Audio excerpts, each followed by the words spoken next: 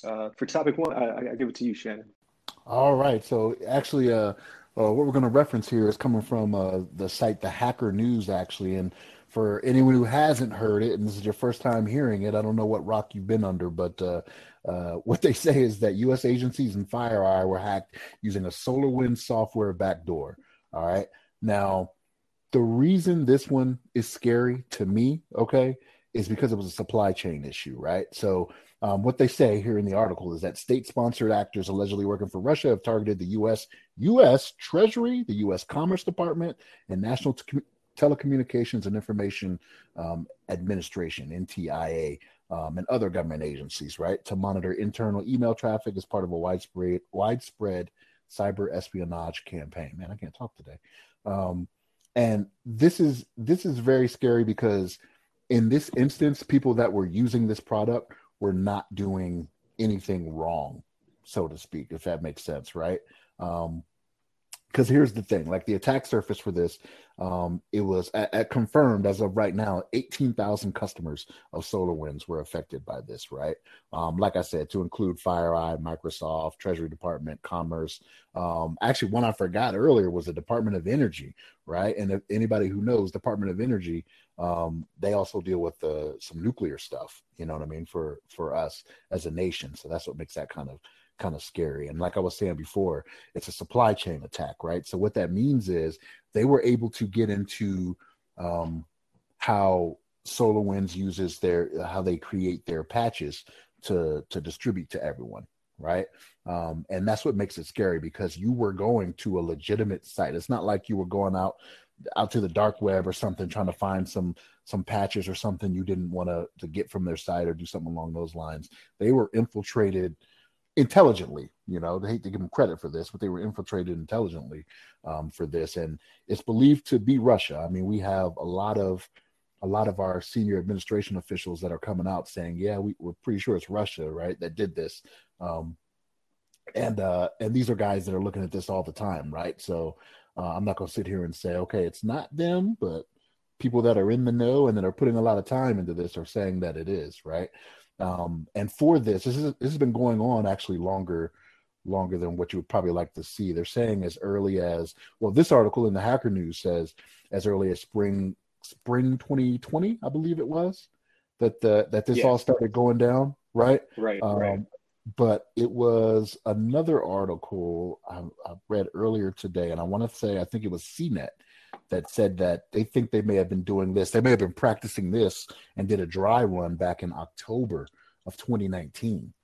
So they did a dry run without actually implementing any software, um, like doing the whole backdoor thing, and then went and tried it back then, uh, back in October of 2019, and then did it for real, like doing the real thing in the spring of this year. So it's this one's nasty, man. This one's nasty because again, nobody did anything wrong. Everybody, if you went and did your patches like you were supposed to, this you could have been caught up in this, right? And if you go to the Yeah. if you go to the article, it lists the affected parts of SolarWinds because it wasn't SolarWinds as a whole. There are some pieces of some of the support tools for their systems that were not affected, right?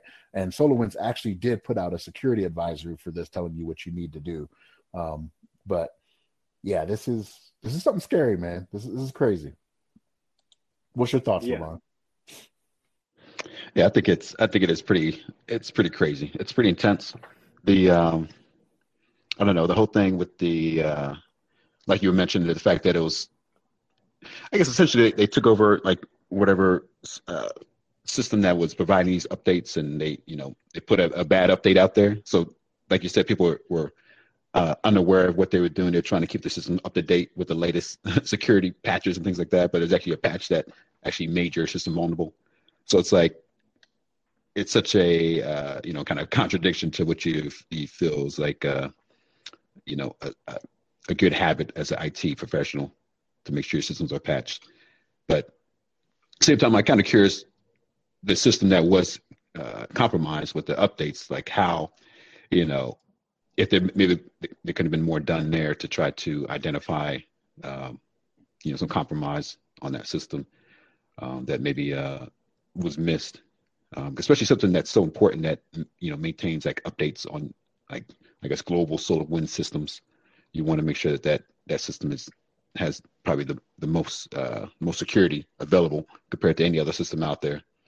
But I think it's a very interesting story, and I think it's one of those things that I think has been going on for a long time as far as the kind of the fallout from it. Besides the fact that this supposed Russia group was able to get into all these systems and access internal networks. You got to imagine all the things that they may have left behind, all the modifications they made to these networks. It's going to have to be so much forensic investigation on all these systems that have been touched, all these companies. They have to look at everything to see, oh, this looks different from what it used to be. Like maybe they changed some data around, they retrieved some data, they implanted some backdoors and some other systems that they don't, they have to pretty much scrub the whole environment, all the clients, all the servers. They're gonna have to make sure there's no residue, no potential follow up from this group to be able to access their internal network again. And I think that's I don't know. I think I heard some security experts say that could take years for them to actually, many companies to actually kind of go through that process of what it was. Yeah, like how far in it. Yeah. Sorry to interrupt you real quick, man. Just to throw a correction out there. I said CNET. It was actually Kim Zetter from Yahoo News that reported the dry run back in October 2019. Right. So my mistake on that. Oh no, it's all good. Yeah, no, it's just such a big thing. You can really talk about this all day because it's there's so many elements to it, and I know there's some things about the what was it called? They had some MFA. I think some part of some Cisco MFA Duo systems they were using. They were able to bypass it because they had gain access to that inside some of these networks. And it's just amazing because once somebody gets that far inside the network and they have whatever, if they're able to elevate their permissions inside the network, then they pretty much have full reign and they can just do what they want, no matter what the system is, even if it's MFA server. They had full access to this MFA server, and they were able to compromise credentials because they can do whatever they want. They can retrieve the MFA tokens or whatever and modify them so that they can access these accounts and log in as whoever they want to. And it took a fair amount of investigation for them to figure that out, actually, because it looked legitimate. When they first went in there and looked at it, it looked like legitimate, like a legitimate action that was accomplished, right? And they were like, well, wait a minute, this doesn't make sense. It didn't prompt for this, that, and the third, as multi-factor authentication does. And they had to dig a little bit deeper to see, oh man, well, this was corrupted here, you know what I mean? With the Duo SID is what they called it.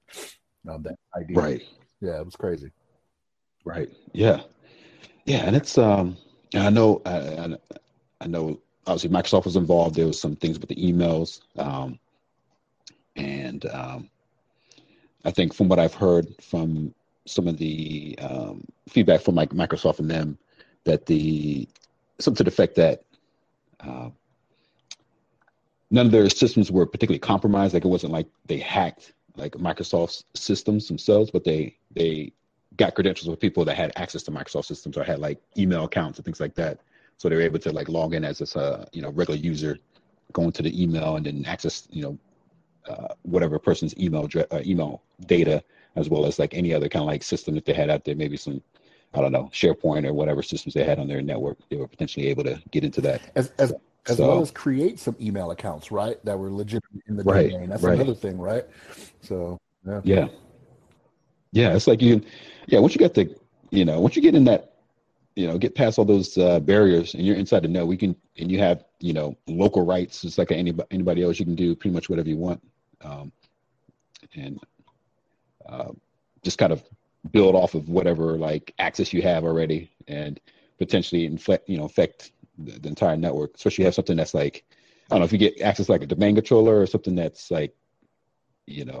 something that's authoritative in your network, and then all of a sudden you just have full reign of the infrastructure. But it's a concerning thing. I think I don't know. Somebody said that this was like one of the biggest hacks in a very long time to ever like infiltrate, U.S. Networks. I don't think it's been anything in this scale in a long time. Yeah, I think they said it was the biggest breach in a decade. Just because how many Wow. different vectors they were able to use to infiltrate these systems. So SolarWinds is the biggest piece of this, right? With the 300,000 customers being vulnerable, they found out that, like you said, 18,000 did have this sunburst backdoor that allowed them to basically uh, collect information on anything that the SolarWinds system touched. So all their infrastructure and any other node on. But also, what's coming out is some more of the FireEye tools that were out there have been leveraged to, like you said, disrupt multi-factor authentication. So, like, that's basically they have the keys to the kingdom right there.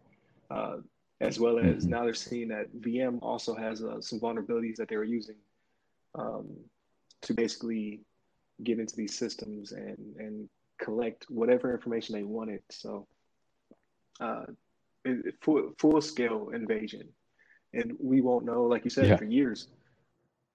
Collected right now. I think Shannon mentioned the amount of work going into all the forensics, right? They're Right. saying that it's going to cost millions of dollars because these people are working overtime. People are having to rebuild entire like security trusts, like Hmm. because if they're able to get in there and create email accounts, then you have to for that server down. You can't trust any of it.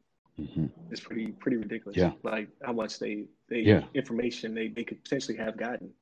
Um, so you have, like you said, the Department of Energy that controls the nukes and what have you. They said that it was only the administrative side that was Right. hacked. Yeah. They So didn't get the that's launch good. codes. That's a good thing, right? They didn't get the launch codes.